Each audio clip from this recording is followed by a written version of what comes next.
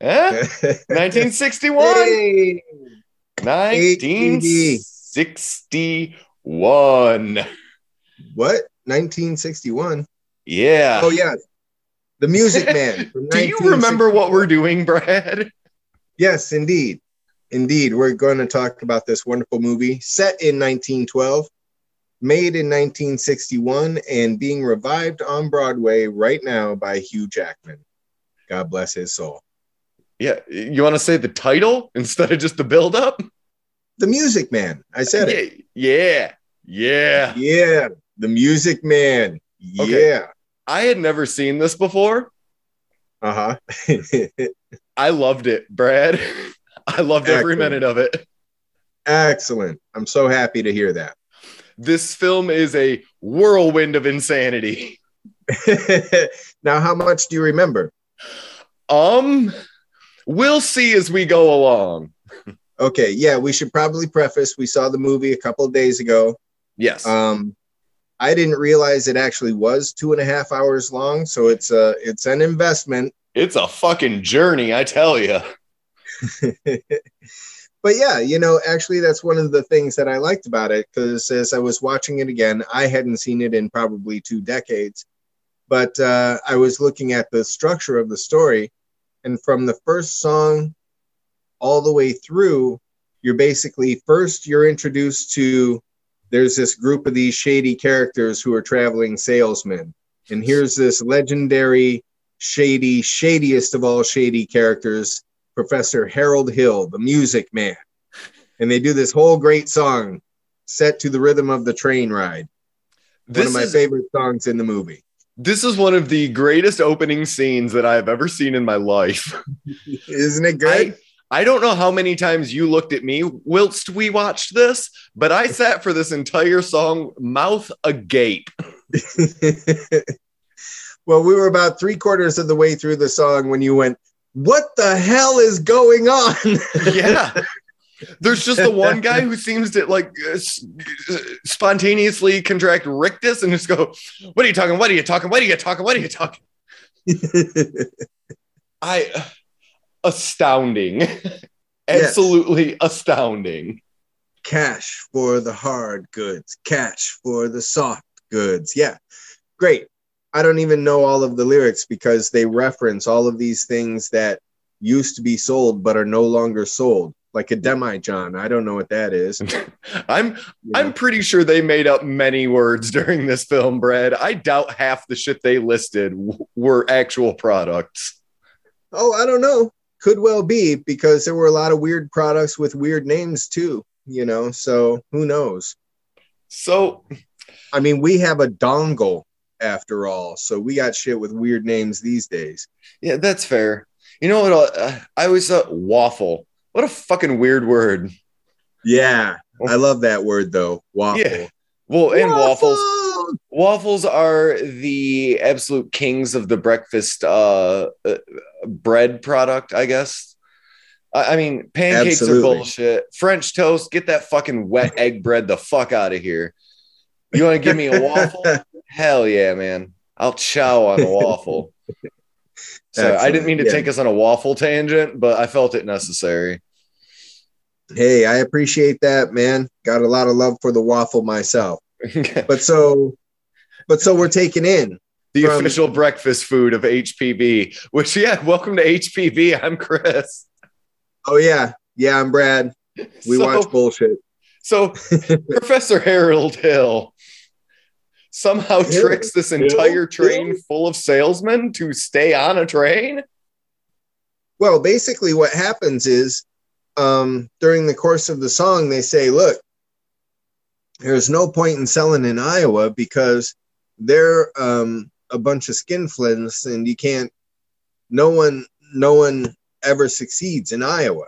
And he doesn't know the territory. Right, exactly. They just got done trashing this guy, Harold Hill, and how he's ruined it for all of them in all of these other territories. So they're trying to go other places, and they're coming into Iowa from, Indiana or somewhere? And can I be honest with you, Brad? Huh? I understand their concern based on what happens in this film. I understand their concern for him infecting a town. Yeah, no shit. And so basically what Harold hears while he's hearing his name being trashed is the only place he can go is this territory that's supposed to be so bleak and such a hard sell that he's going to try and crack it because that's the only place he can run to. Otherwise, these guys are going to tar and feather him. You know? Literally. Yeah, literally. That comes up. Yeah. Medieval torture comes up in this film. Uh-huh. Yeah, so, well, I about lost my goddamn mind when I heard them pronouncing it Iowa. Iowa. And he says, "Oh, I thought it was pronounced Iowa." And they say, "It is." But I just heard him say, "Yeah, you did." So I can't say no. Yeah, they treat Iowa like the N-word. It's insane. Yeah, we don't like it when other people say it. Only we can say it. It is baffling, I'll be honest with you. And then they sing an entire song about Iowa while following him through town. Rocky style. That song is called Iowa Stubborn. Sure. And it has lines in it that are like, you can eat your fill of the food that you bring yourself. Yeah. So, and then they invite him to a picnic. Yeah. Yeah. Come to this picnic. You can eat all the food you bring yourself. Okay. Nice. It's very confusing. I spent this entire movie wondering what in the hell was going on. Mm-hmm. From a very, very early point, I was just utterly lost. I asked you several times, Brad, what's happening? And I believe this was one of the first of many. Yeah. Oh, well, yeah. So the train ride, getting into Iowa. So that's basically the structure. We're introduced. There's this guy, Harold Hill. He's a real shady motherfucker, but nobody can crack this town. And that's where he jumps off the train. So he jumps off the train right as it's about to pull out of the station. And it's only then that he reveals, yeah, I'm that shady guy you've been talking about. See y'all later. Right. So they're all stuck on the train. They don't chase him off, leaving the town free and clear. So the next song is about the town. Then the song after that is the girl, the music teacher. Okay. And then after that, Harold meets Buddy Hackett. Oh, that's right. Because they just happen to know each other. Yeah. They're old Grifton buddies. Yeah. In massive coincidences of all coincidences, he runs into a guy that he hasn't seen in like 20 years from New Jersey or something. Uh-huh. Yeah. Where they used to run this same grift. It's like when Patrick Swayze gets to the Double Deuce in Roadhouse. Oh, yeah.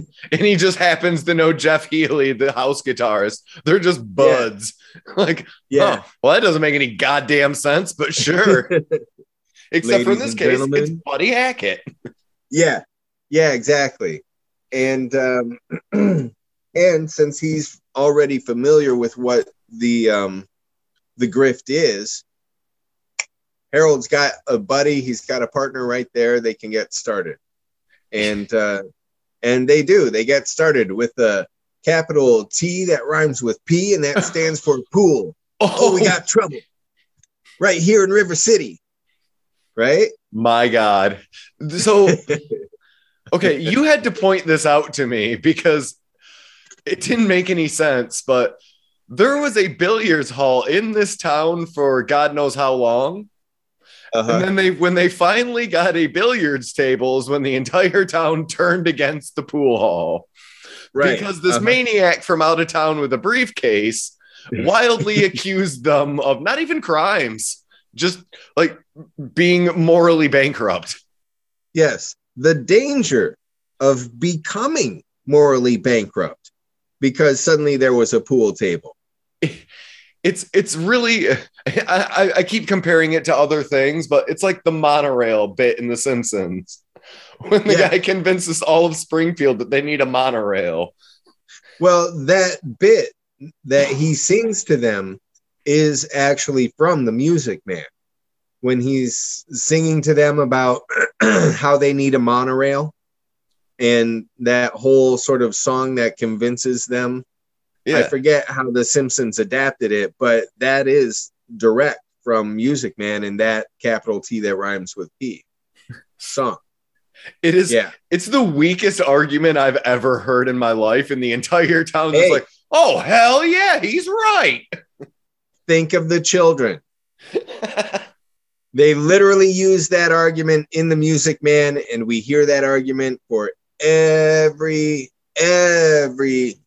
that somebody wants to get over. Well, think of the future. Think of our children. Save the children. This film from 1961 is a real glimpse into the fact that America has not changed in a century. We're still the same old puritanical shitbags that we've always been. And dumb. This town is fucking dumb. Yeah. Well, again, just context. I'm always gonna, be devil's advocate with context. 1912. So no internet, television, even telephones are kind of obscure, not really used all that much if they're around. They had that whole sequence in the movie about 3/4 of the way through, the Wells Fargo wagon. I know I'm jumping ahead here, but is that 3/4 of the way? I think that's about half, and this movie's just really long. Yeah, okay, maybe about half. You're probably right. Because there's a lot after that. But where do we find out? I'm sorry, go ahead. Just to finish the point, they are waiting for supplies that come like once every couple of weeks or maybe once a month or something like that. So this town is so isolated that it's really a big fucking deal when some cart shows up or some stranger shows up, because they're just so isolated. A guy's really excited that his bathtubs arrived. Yeah. Or what was that? Is it going to be oranges, or, they're just talking about different groceries, or, what we would consider really mundane shit that we can just go to the store and get right now. And these guys are like, holy shit, this is fantastic, So anyway, did we get to the part yet where the entire town's beef with the librarian is that somebody left her the books? The entire town is pissed off at this librarian because she runs the library. Well, okay, let's just preface the librarian a little bit by saying that part of the grift is that the librarian. Okay, so part of the grift is that Harold Hill knows that he doesn't know shit about music, and if there's anybody who knows about music, they'll be able to expose him before he can sell them the band, right? Yes. So the one person who's the music teacher in the town is also the librarian, Marion, and Harold tells Buddy he's going to seduce Marion as part of this whole grift to make sure that he can take everybody's money and sell everybody the band, right? Yeah, he can distract the one educated person and just rob these rubes blind. Exactly. And so now Marion, we find she's living with her mother, her younger sister, daughter. Dude, I don't know. We're talking about it. It changes a few times. I think the way the family structure goes is Marion is the eldest daughter, and the other two kids are sister and brother. And the youngest kid is played by young Ronnie Howard. Yes. And Yeah, the man who would go on to direct Apollo 13. Uh-huh. And I always thought Kevin Bacon was a strange choice for that movie. I mean, I like Kevin Bacon as much as anyone else, but for Apollo 13, probably should have got someone better. The real guy that he's supposed to, the part that he's playing, the real guy. Have you seen him? A picture? No, but I also didn't know anyway, so they could have gotten somebody who didn't suck instead of Kevin Bacon. Excellent point. But Bacon looks more like Yeager than, or whoever he's supposed to be there, than Tom Hanks looks like his guy, right? Yes. In real life. Anyway, then just rambling. All right, so one of the bits that I noticed immediately is when she's making her daughter practice the piano and her mother are having an argument to the tune of the piano. I figured out where it was from. There's a couple different Family Guy bits that I spotted in this, but I believe it's Family Guy that does that. When they're singing, they're arguing, they're singing along with the tune of the music that the child is playing on the piano. Right. It's great bananas. Yeah, it's awesome.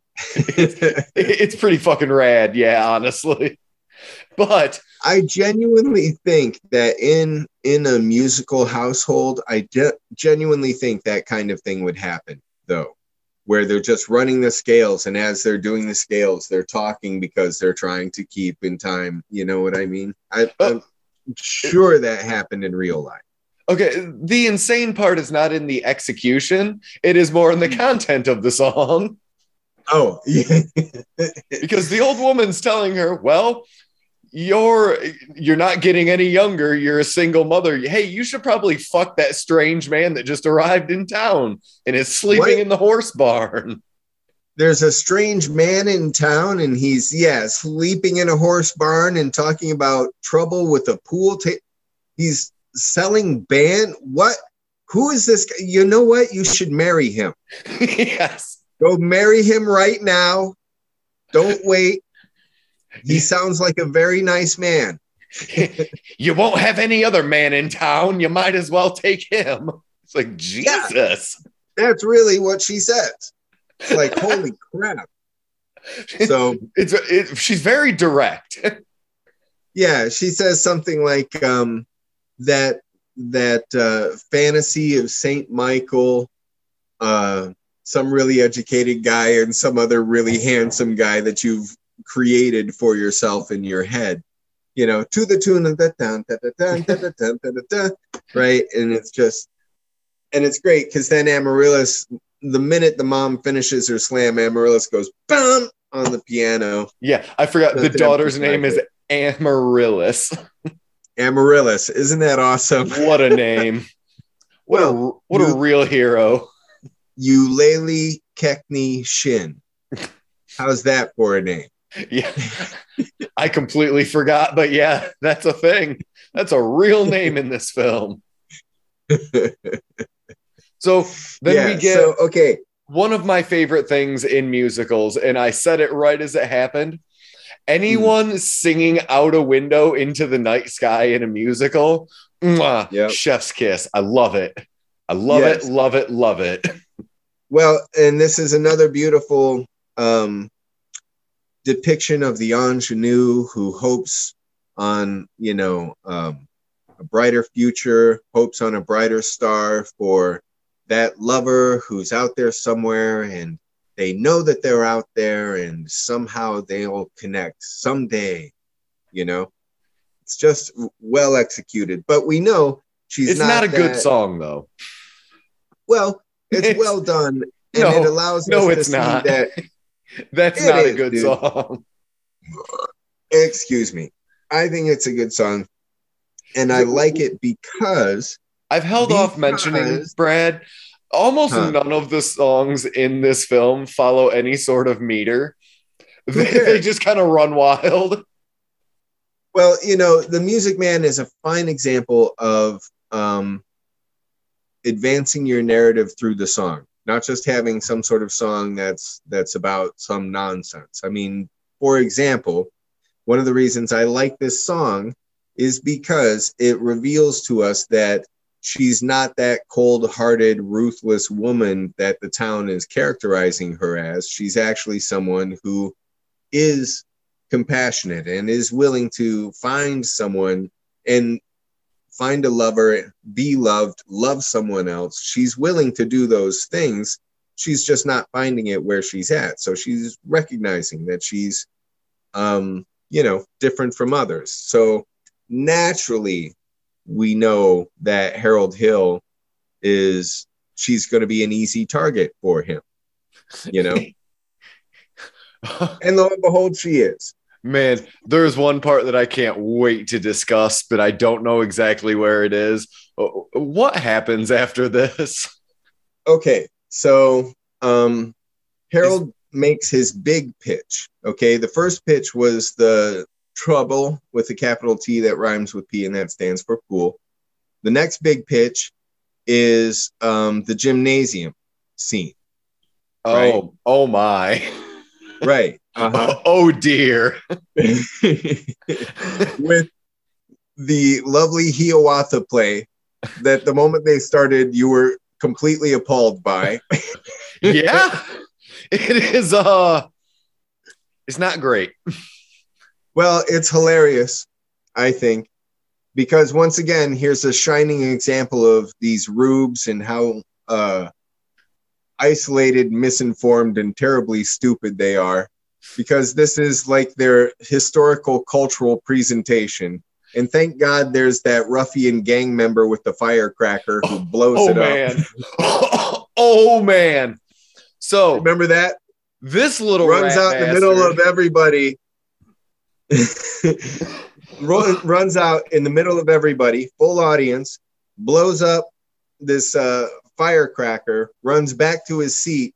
Mayor runs out and says, "Who did that?" The entire room watched him. He ran in front of all of them. He was sitting like 6.5 feet away. He barely moved to do any of this. It was, and his firecracker was smoking, and yeah. I believe this was also one of the few times in the film where the dancing was real bad. Like, it looked really slapped together.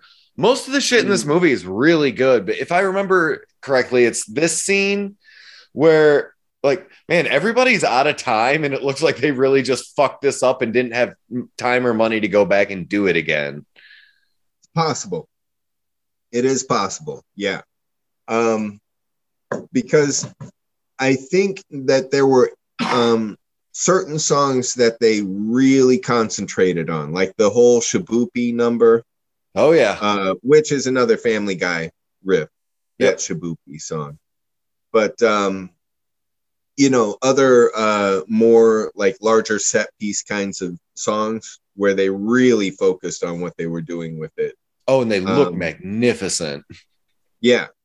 So, yeah. I'm going to jump to whatever the fuck, because I don't really care. Can we talk about the Buffalo Bills for a moment? Oh, yeah, yeah. Actually, football. That's right in that same area. Go ahead. Not the football team. There is a 4-piece barbershop quartet. Yes. They are phenomenal. Yeah.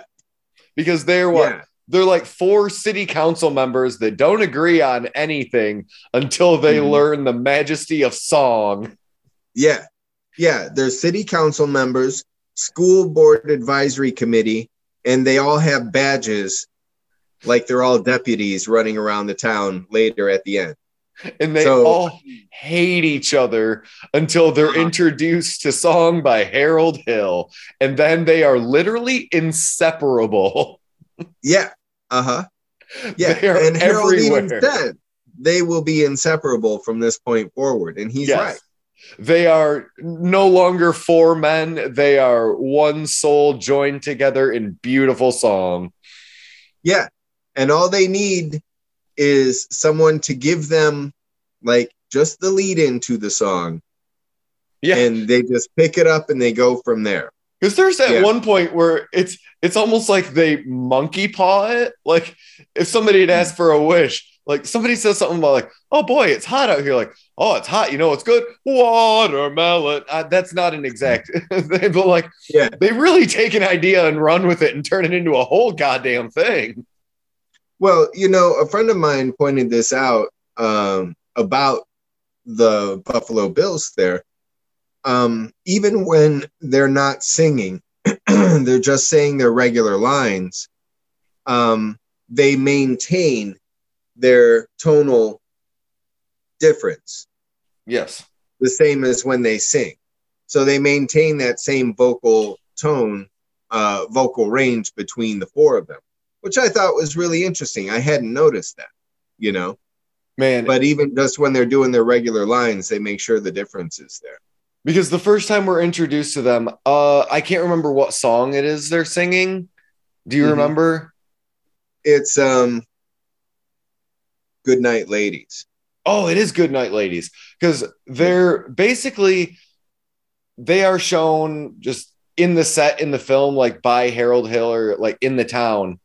And then all of a sudden, the four of them just move over onto their own set on a bridge in front of fireworks going off in the background. Yeah. It is. I'm sorry. That was How Can There Be Sin in Sincerely? Remember that song? It is gorgeous. Yeah. Seeing these four men just doing what they do on a bridge in front of fireworks. My God. Breathtaking. Yeah. Now imagine seeing that at the Cinerama Dome, where you have a full, 70 millimeter experience, sound, all of that. I mean, it must have been remarkable when it first came out. I would have pissed in my pants. That would have been amazing. Yeah. So good thing you bring them up too, because that's also significant plot points within the movie with how Harold Hill is able to sort of goad the town and persuade them into buying these instruments for their kids and all of that sort of thing. Because he takes these four guys who are authoritarian figures who can't agree on anything, always arguing with each other, and he turns them into a barbershop quartet. And now they love each other, and music is going on, and they're having fun, and blah, blah, blah. Eulalie Kekney Shin is the mayor's wife, and she is a true ball buster, right? Yeah. You see her coming into the library saying, "This book by Omar Khayyam, I am beside myself. This is so offensive." Oh, man. Right? Right. She can't, and so she's against all of this poetry, but she leads this whole gaggle of women who are like members of different art committees and church committees and whatever committees. And all they do is pester each other and gossip around the town. It's the women of high society of this town in Iowa. Right. So he takes Harold Hill, the music man, takes Eulalie Kekney Shin and says, "Oh my God, you must be in charge of the music committee." And she goes, "Oh my goodness, yes, I must." And he's like, "You're so gracious. You have such style and all of these things. Wonderful." And now he's completely played to her vanity and boom, persuaded her in just a few sentences. He literally is a spellbinder. Can we talk about the song that those women sing? Pick a little, talk a little, pick a little, talk a little, pick, talk a lot, pick a little more. Yeah, great song. Holy shit. Isn't that awesome? This was one of the other times that my jaw was agape the entire song. It's one of my favorite songs. Yeah. It's bananas. Yeah. And it's this is where got Miss Gulch from Wizard of Oz. Yep. Uh-huh. Yep. And this is the song where they get into why the librarian is such a horrible woman, because how dare how dare she befriend the old miser on the hill who died alone? The old miser who actually donated to the town library, the town street, the town hall, you know, all of this stuff. It's really So, was it The Life of Brian?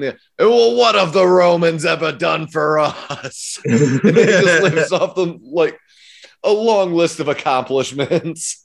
Exactly. And part of their beef is he gave the town a library, but he left all the books to her. Yeah, but she still has to like pay the rent on the building or something. Yeah. Oh, yeah. Yeah. I mean, of course, because so basically she's just running a business. It's not even a library. Like, exactly. And as we find out later in the movie, Miser Matterson, as he's referred to, was actually a friend of her father's. She referred to him as Uncle Matty because they were just that good of a relationship with the family. So he left the books to her to ensure that the family always had some sort of source of income or something. So he helped take care of the family.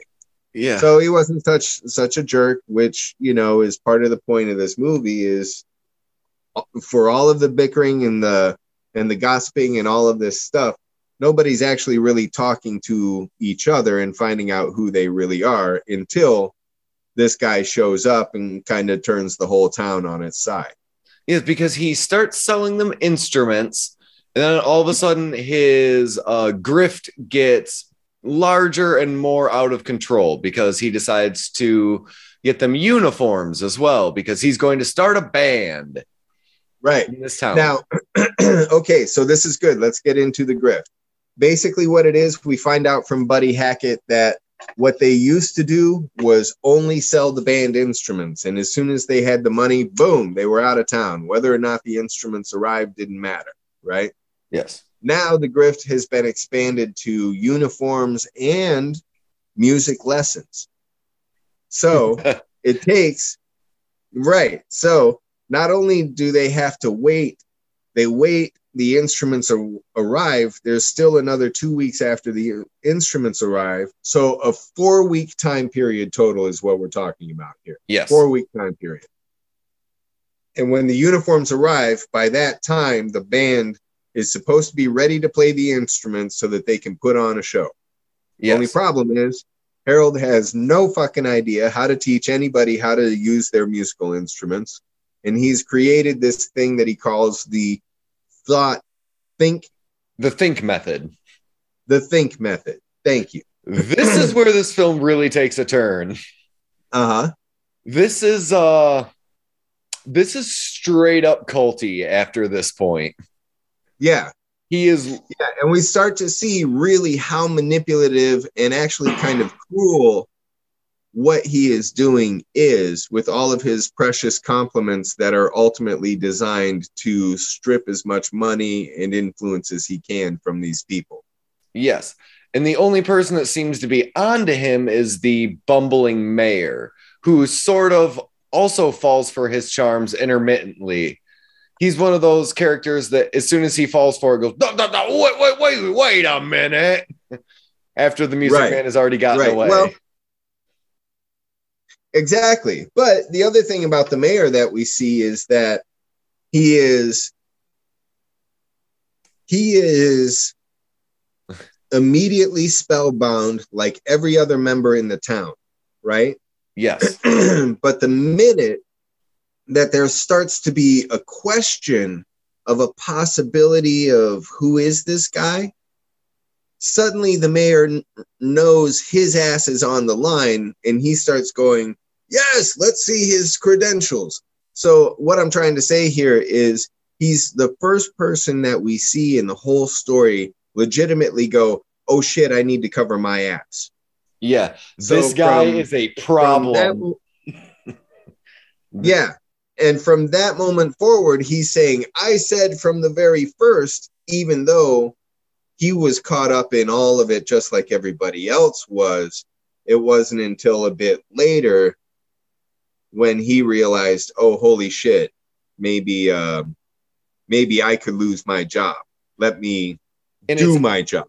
And to push it even further, he's only really interested after he is grifted as well. Yes. And he's one of the first people to notice it, even though he's a bumbling fool. Yes, exactly. Exactly. It's the flip side of that. It's very American.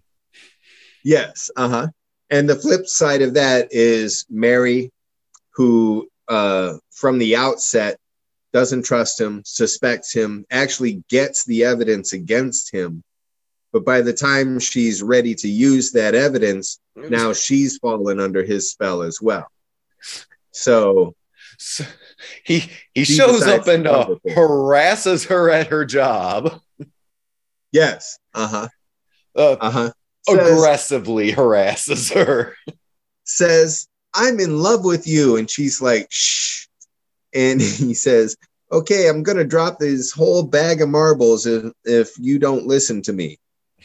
That's the first massive aggression step. Yeah. The other would just be pawing at her the entire time, I would think. Well, there's that. There's getting in her face. There's not allowing her to do her job. There's all of the, the whole song is just basically all the way through it. And the only reason that I think it goes too far, right, is because he's only been in town 2 days.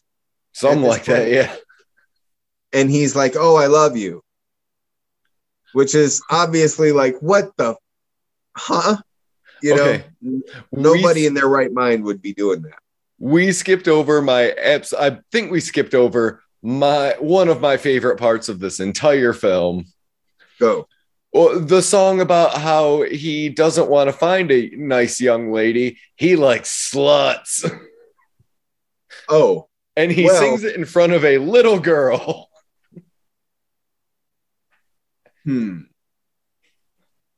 Was that before? Whatever. The timeline doesn't matter. At some point, he sings an entire song about how he doesn't want a nice woman. He wants an easy broad because he's going to get the fuck out of town. Well, now, Chris, here in front of like a 10-year-old girl who's smiling through the entire thing. Well, the 10-year-old girl clearly doesn't understand the words, much as I, as a 10-year-old boy, first time I saw this movie, didn't understand the words. That would be the first thing that I would throw up. Although, I bet you in Hugh Jackman's stage play, there's no 10-year-old girl anywhere on stage while that song is going on. I certainly hope not. Because the song itself, I will remind you, is that he doesn't want a virginal girl. It is the sadder, more experienced girl that he wants. Yeah. Right? He likes tired old whores. Yeah. He likes the women who have been ridden around the block more than once. I'm with you, Harold Hill. I'm with you. Yeah. They haven't had their true love, but they're willing to let the fantasy live one more time.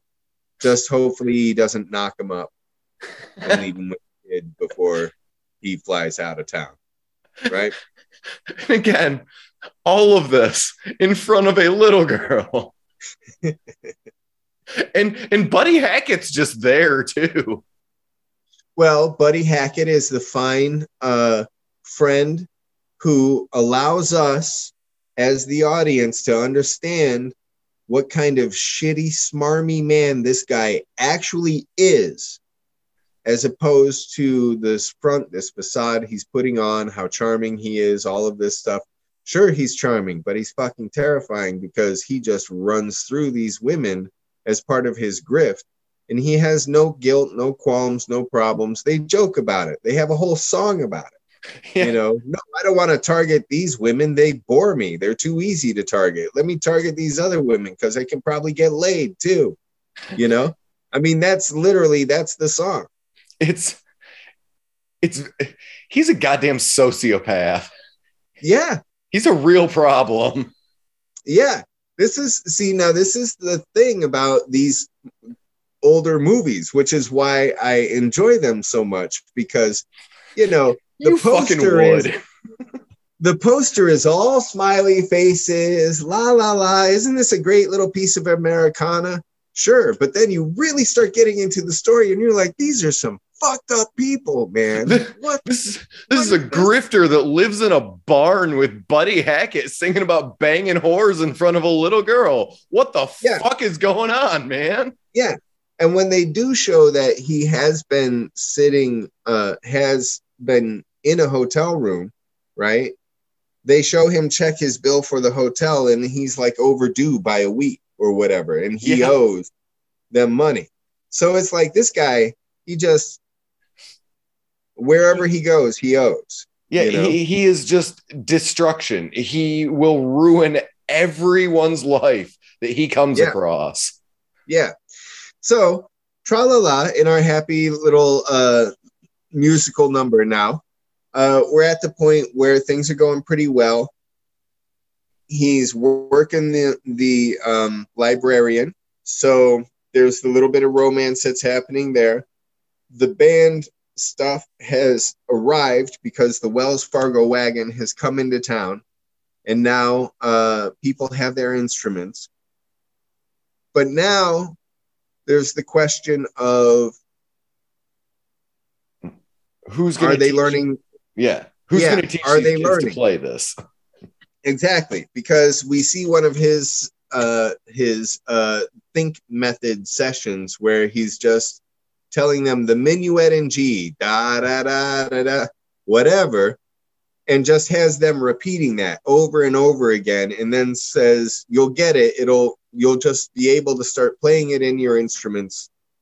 Just keep thinking about it, and then you'll be able to do it." He has them doing vocal exercises to learn how to play an instrument, a physical instrument. Yep.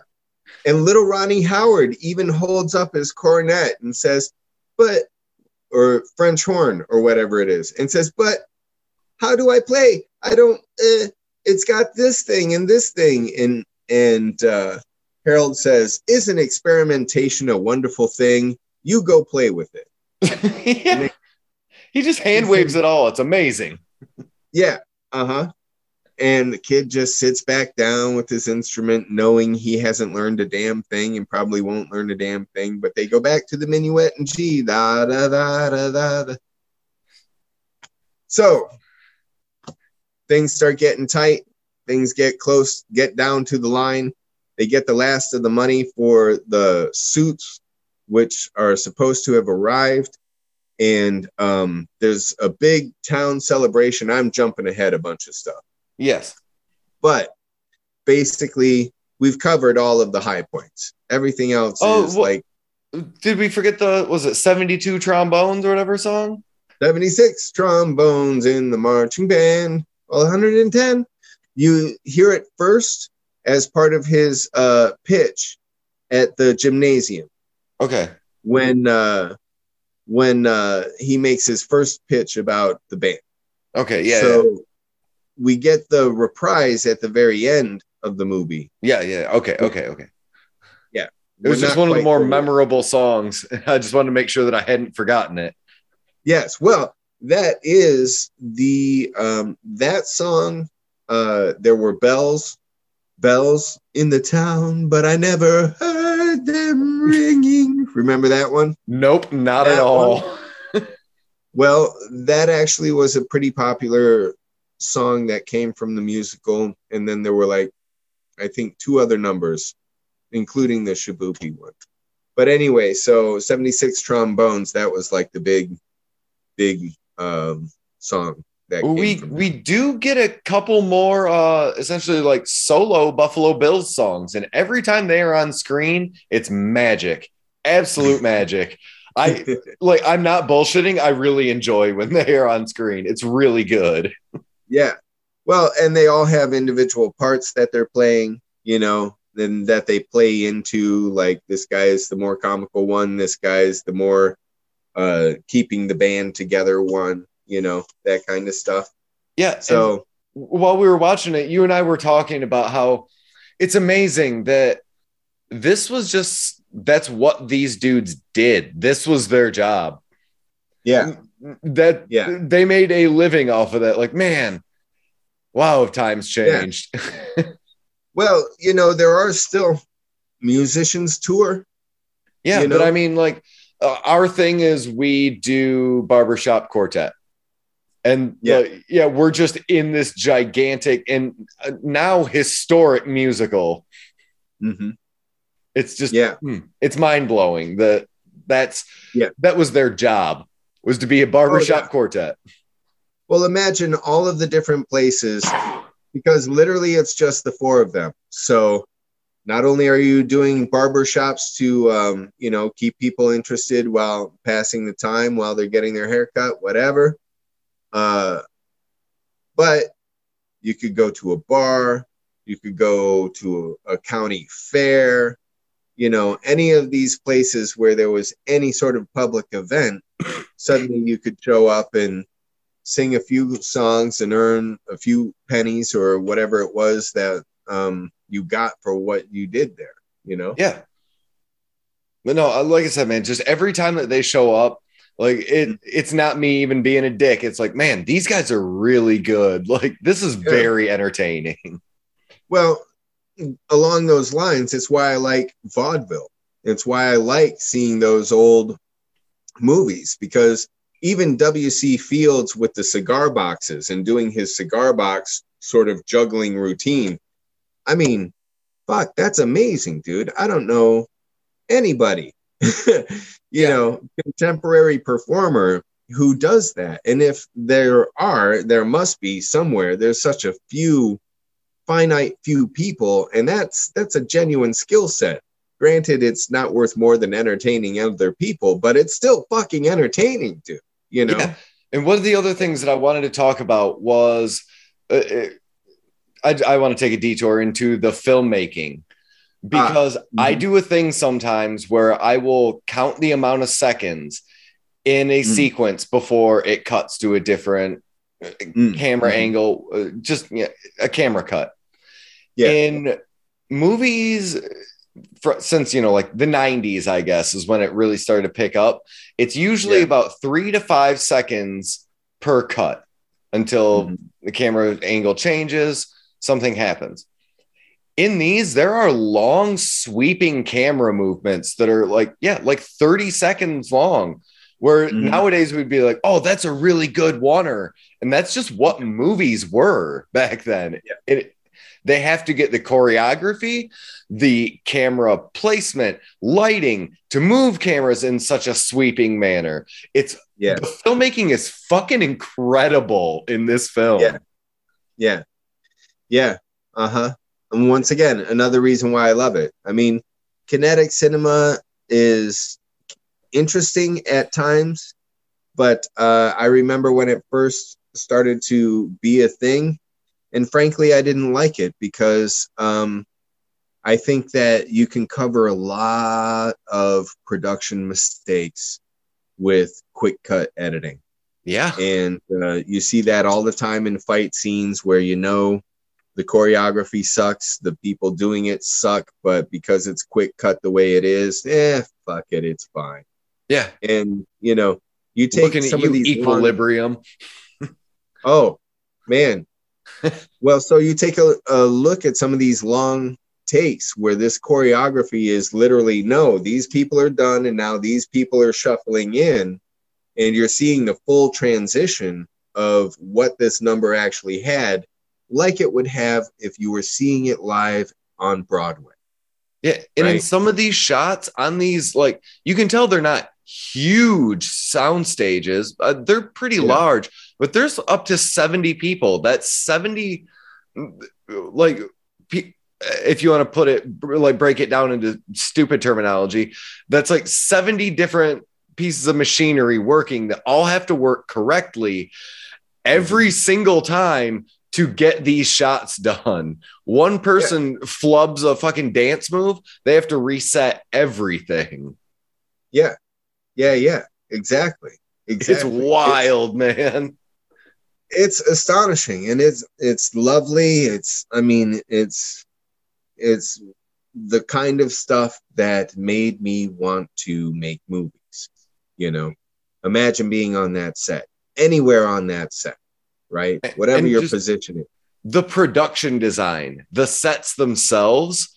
Yeah. For 1961, and obviously like what they were working with, they look fucking phenomenal. Yeah.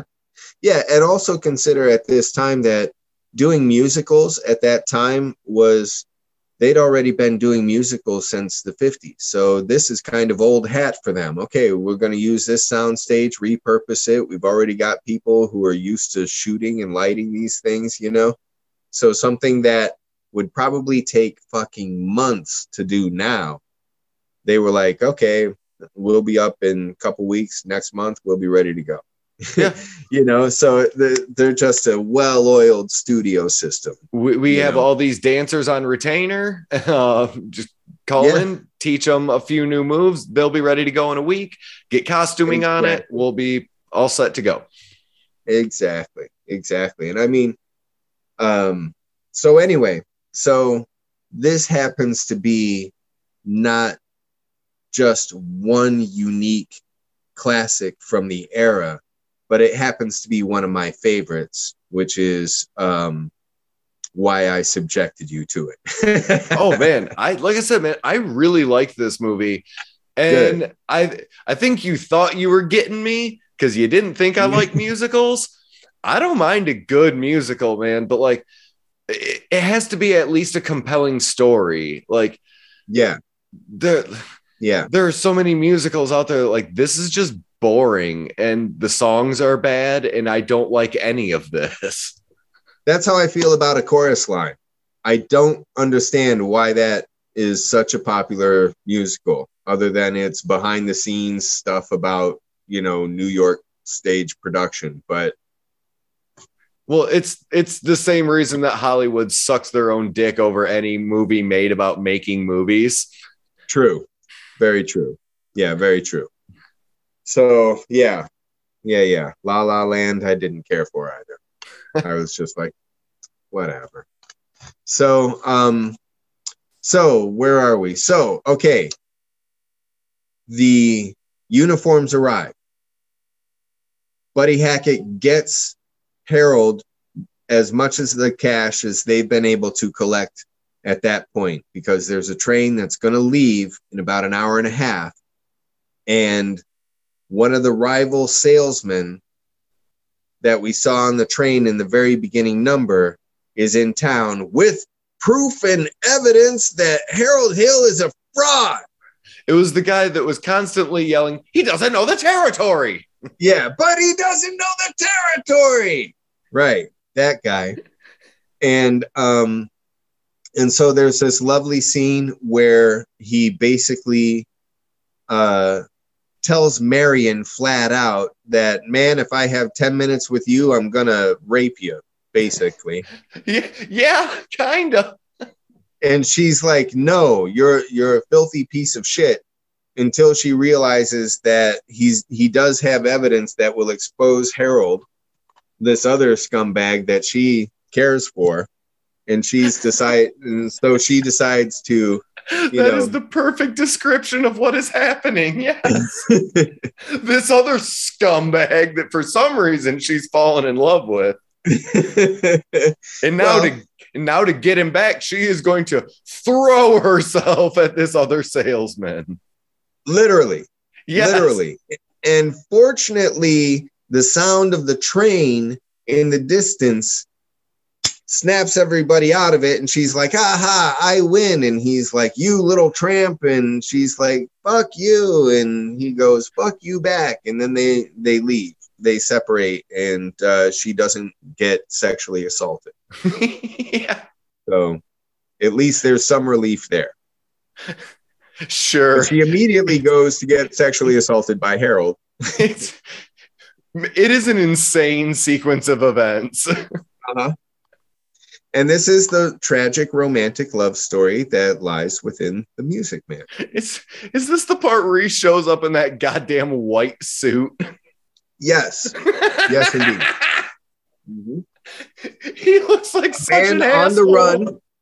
a man on the run trying to hide shows because up in a pristine white. They are going to literally tar and feather him. They are going to medieval torture this man. Yes, let's emphasize this is the climax of the movie. He's got the money. He knows he's ready to run.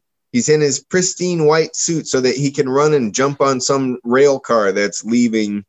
It's not even like a regular coach car. It's like one of those industrial things that carries God knows what, dirt and sod, and he's in this white suit. He's going to be a hobo riding the rails.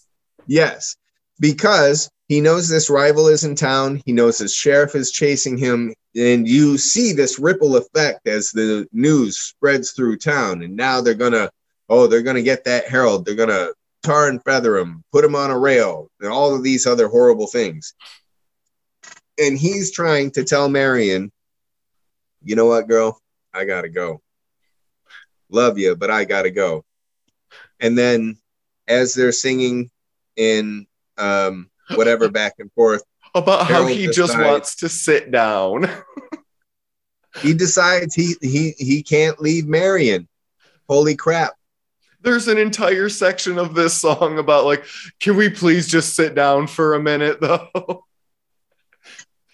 He looks like hammered shit at this point. He looks like he has been drinking and snorting crystal meth off a switchblade the entire time he has been in this town. Yeah, well, now imagine this again is the beautification of a terrible story. So we don't see the many hours that he's spent up worrying about, who's going to try and lynch him, or tar and feather him or anything like that. We don't see all of that stuff. We just see the parts that are supposed to be the romantic bits, which are, I got to catch this train before I get destroyed.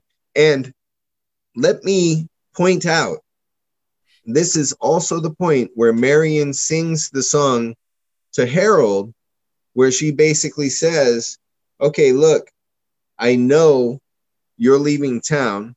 I know who you are. I know what you are. I don't care. I still want to sleep with you. He says, meet me down at the fuck bridge where the entire town goes to fuck. Yeah. Meet me there in 10 minutes. Yeah. And they emphasize that point because when he gets to the bridge, there are these couples frolicking about doing these lovely dance numbers to let you know that, oh no, these people are here to have sex with each other, but we can't show you because this is 1961. Her mother comes out of their home and says, what are you doing? Aren't you supposed to meet him at the fuck bridge? Get on over there, right? So this is the point where Harold's like, look, you know what? I've actually decided that I respect you now and I don't want to fuck you, but I don't want to run from you. I want to stay and have a relationship with you.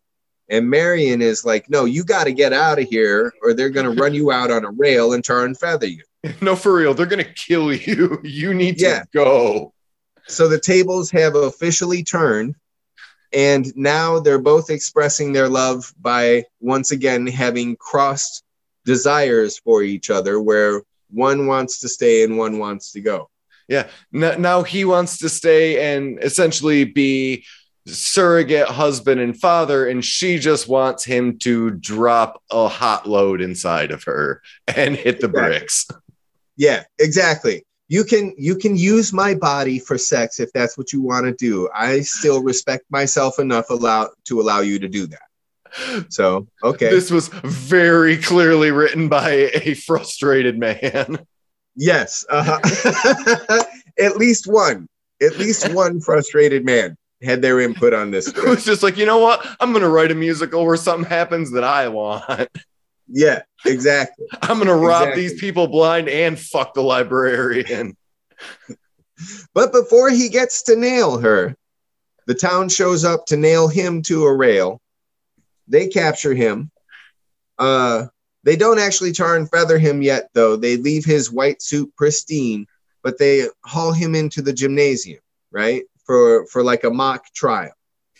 Oh, Jesus Christ. Yep. Yep. And so there's the mayor who's saying, I said from the beginning that we need this guy's credentials. And but interestingly enough, they say, he promised us instruments. Well, we got our instruments. He promised us uniforms. Well, actually, the uniforms did arrive. Well, then where is the band? And then suddenly, the doors kick open. We hear a whistle, and that town ruffian, who's a horrible gang leader and a terrible person, was it Tommy? Is the leader. Yeah, Tommy is the leader in this sort of slipshod band outfit, right?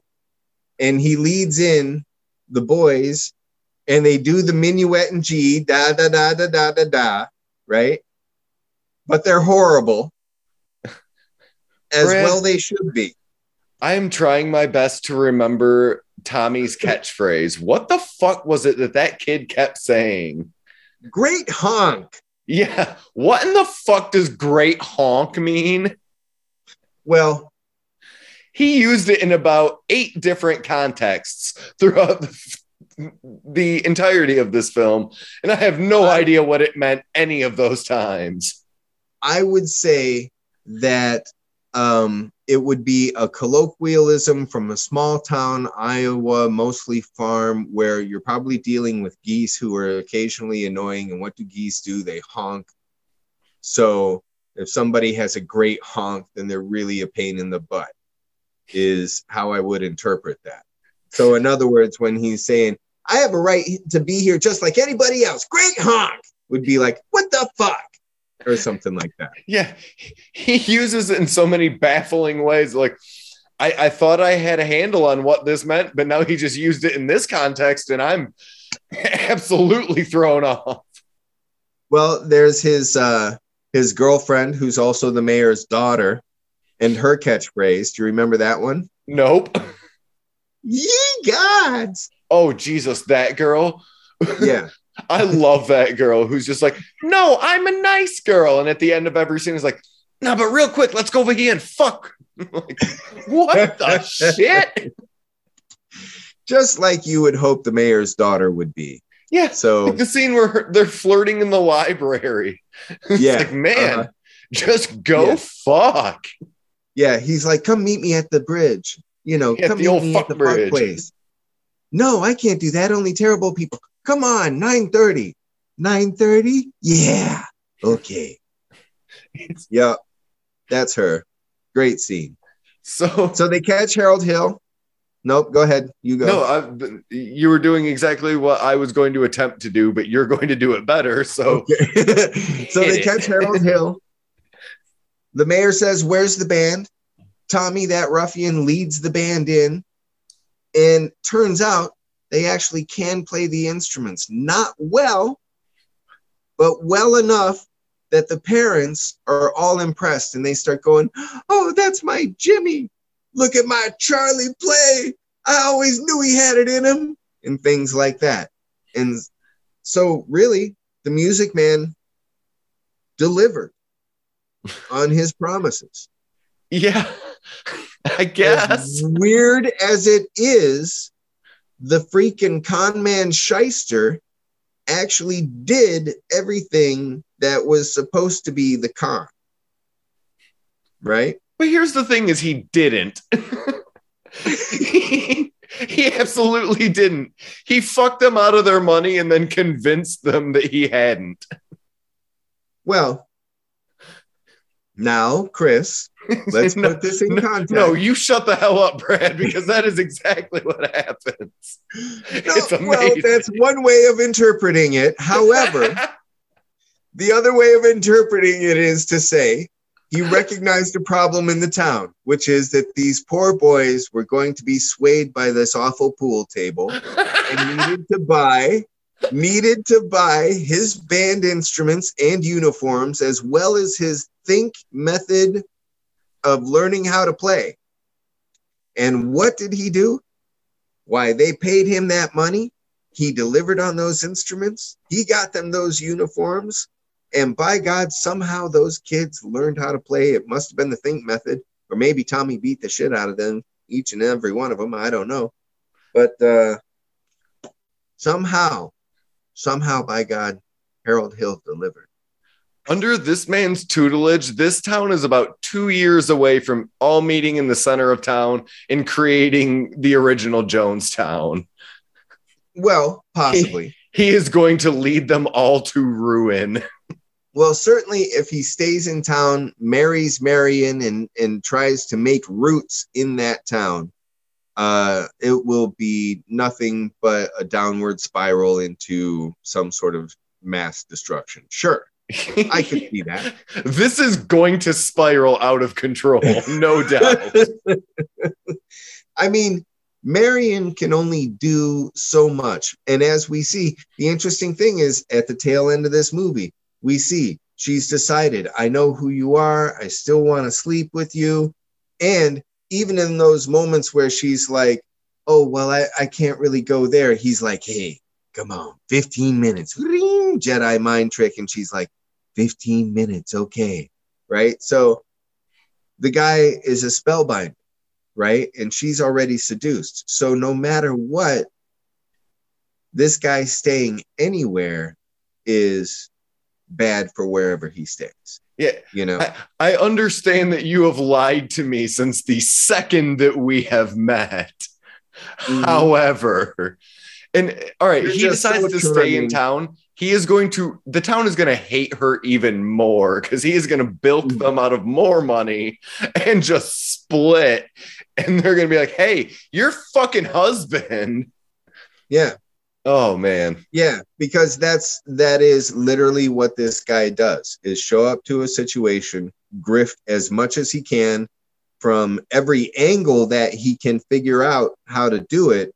And then once he's decided that he's sapped everything that he can, or they're fucking throwing him out, he's out. None of his plans involve him making any long-term anything, right? No, he's not establishing roots anywhere. Yeah, so good luck with this whole Marion situation. Yeah. You know? I mean, so anyway, he belongs on the road, charming people with that weather-beaten, leathery 26 or whatever year old that they're trying to pass him off as face. Yeah, exactly. The dude looks about 53, and he's seducing this woman who's Shirley Jones at that time. What would you say? Early 20s, but she's playing mid-20s, yeah, something like that. 18-year-old or something like that. Yeah, we did the math. I think we figured out that he was supposed to be like 25 or 26. Like she was older than him in the story from the information we were given. Yeah, exactly. So, and, you know. The only thing I can say to that is just bullshit. Man.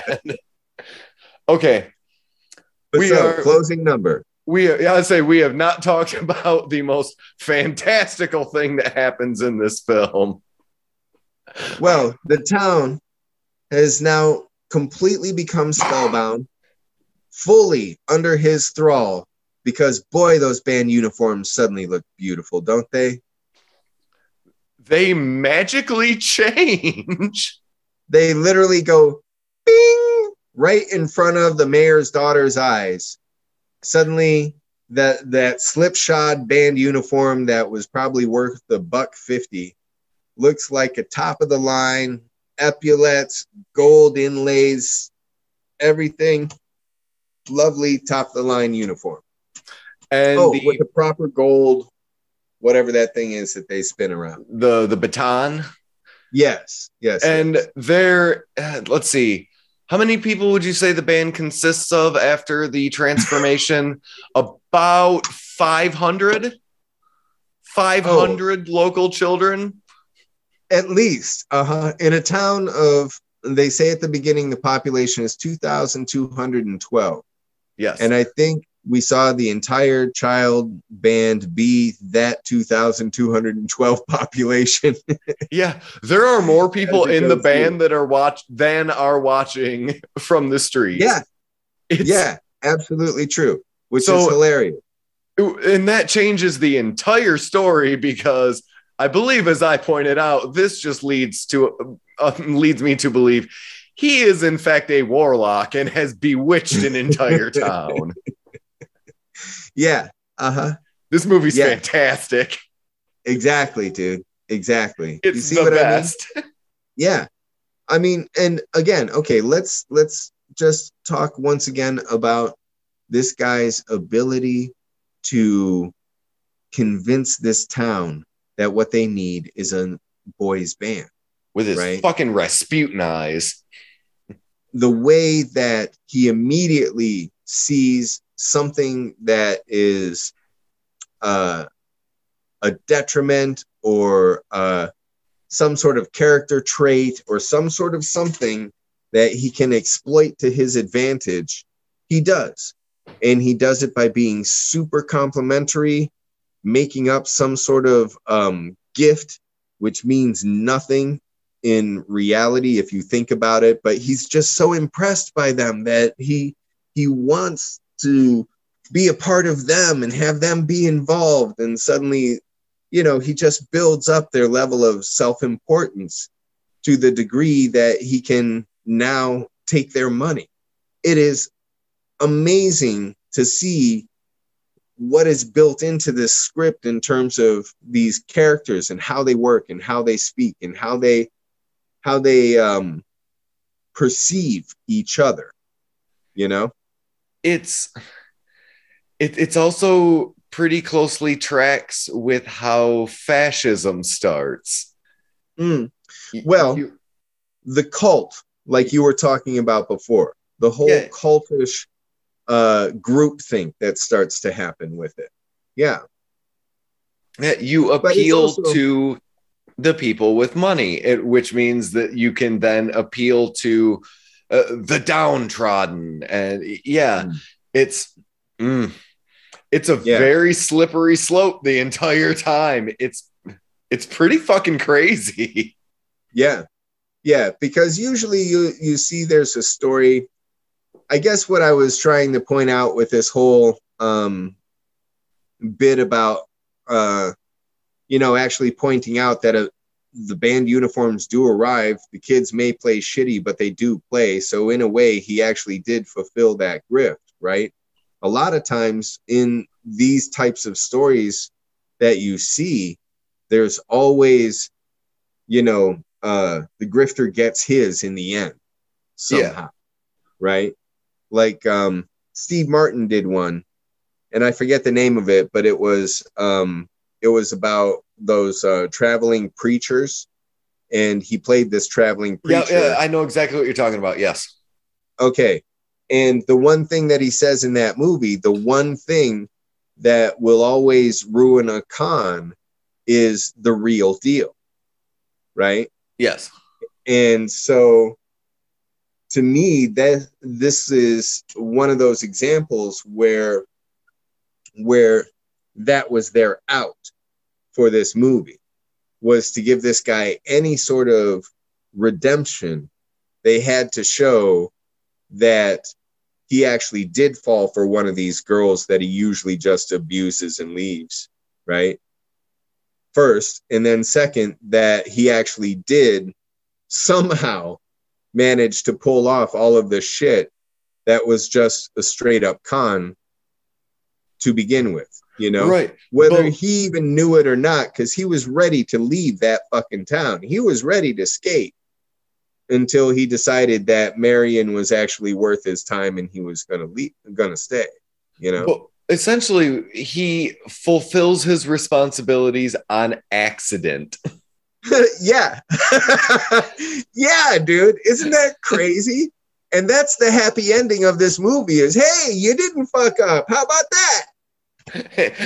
And now he's just God King of this community. Literally leading them, dancing around, right? Making up the tune that they're playing, the 76 trombones leading them, and the town literally, it goes from a boys band to a full-on fucking marching band with, I mean, if you go from that perspective, then the very few that you see on either side watching this long band go are the very few people who saw through his shit and never bought into it. Yes. They're just sitting there going, oh man. or they are prisoners not enjoying the parade. They are prisoners put there for the photo opportunity because the sidewalks can't be bare. Some real North Korean fucking military parade shit. Right, exactly. Those are the prisoners. Wave, cheer, cheer. Do it now. Oh man. There's a bayonet in every back. So that's The Music Man, 1961. A bayonet in every back and some rice in every pot. Against fascism. Yeah. Oh man. Awesome. I am delighted that you liked it. I would recommend this to anyone who gets high. Fucking awesome. Yeah, exactly, dude. 2.5 hours. The nice thing about the 2.5 hours is you can actually doze off, wake up, and it's still going. I mean, I was never bored during this movie. Seriously, for a 2.5 hour musical that's this insane, I was never bored. Not once did I look away from the screen in 2.5 hours. Excellent. Yeah. Thank you, Brad. This was fantastic. My pleasure, my friend. I'm glad you like it. So, and also I would like to give a shout out to the local library, to anybody who, if you don't have a library card, get one, because if you can't find it on your streaming service, you can get it from your library, and the membership and the rentals are free. So, okay, there you go. Man, let's do plugs for the library now. Sure. Right, man. Hey, with what there's so many different streaming services, each one charges a monthly fee and each one controls their own content. Disney fucking edits their content. So if you want to see something that as it was meant to be seen, not what Disney wants you to see, go to the fucking library and get the DVD. And also, while you're at the library, get a fucking book too. People just need to start reading books. Yes, please. One of the last resources of public information that is free is the public library. Get yourself a book, get yourself a movie. You could even get a video game if you're into the all-around media consumption thing, whatever, but it's all available. Public library. Just do not harass the librarian when you go in. Yeah. They don't walk in just singing Marian.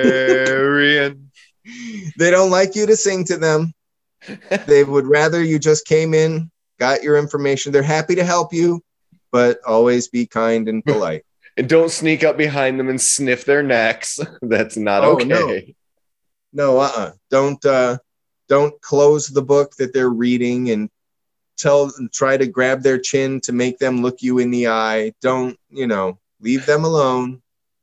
They do not think it's cute. No, it's not cute. So. It is a crime. Yes, but as I will say, God damn it, Brad, no, you're not going to sit here and justify whatever. With most every movie that has objectionable material, remember, folks, it is only a movie. It is not a how-to manual to do anything. It is simply meant for entertainment, discussion, and that is it. If you're taking cues to pick up women from a musical from 1961, good God, go see a therapist, please.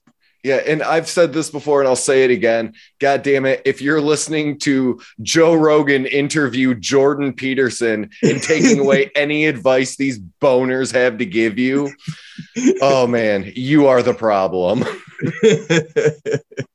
If you listen to anything we have to say and take it seriously. Yeah, God forbid. If you're taking advice from us, hopefully the one thing you take away is to go to the library and get some real information, for fuck's sake. Yeah. Please don't. Right. Anyway, Brad, what have you got to plug before we get out of here? Right now, nothing. I've had a couple of nice little research things that I shared with you, and hopefully in a few more months we'll have some more information. But right now we're kind of research and ideas, early pre-production stage. That's it. What do you got? What are you doing? Well, if you only listen to the episodes that Brad's on, we also do a horror vomit where we talk about horror movies. It's sweet. It's real stupid, but it's real fun. What's the next one? Let's see. When is this coming out? After this, I believe it will be Jacob's Ladder. Oh, dig it. That's a good one. So we have that going on. We just recorded. We have a 5-part miniseries. Myself and my lovely co-host Kayla Perkins spent 5 or so hours talking about Mike Flanagan's Hill House, and awesome. Boy, sweet. It is an ADHD nightmare. But we had a lot of fun doing it, so why not? Every Saturday night, if you come to our Facebook group around 9:00, I will post a link to our Discord server where we are watching free movies with our friends every Saturday night. Absolutely no cost to you. I believe when this goes up, which will be Thursday. Yes, this weekend, this Saturday night at 10. We'll be doing The Black Coat's Daughter, which is legitimately one of my favorite movies of all time. It's very, very good. So that's and we also have calendars for sale. Holy shit. I actually had shit to plug this time. God damn. Yep. Uh-huh. All right. How do I get a calendar, Chris? You contact myself or Brad or James or anyone that you've heard on the network. Whoever you like, get a hold of them. They'll get a hold of me. You don't fucking talk to me directly. If I wanted to get a hold of you, how do I get a hold of you? Do you have an email or a Facebook page, or how do I do that, Chris? Again, we have our Facebook group. If you want to send us an email, you can send us an email at horrorvomitpodcast@gmail.com. Boom. There it is. Brad, you sack of shit. Stop making me plug things. Chris, I want to go to bed, you bastard. Individual. I can't wait until we do another quiz game show, whatever. Oh, God damn it, now you're committing me to writing more stuff too. Fucking A right, I am. Tell you what, man, there's money in them, their ideas. It just no, there is. That's all. All right. Well, me ripping off CBS. Yeah. It's a real fucking A right. We'll talk more later. To success. We'll talk. Fuck yeah. Yeah. More stuff I'm not gonna promote after doing. Well, we'll see how things go. All right. So, man, should we go ahead and just be done with this? Yeah, let's call it. It's good talking with you, my friend. You too, Brad. I love you. Love you too, man. Oh, talk to you later. All right. Bye.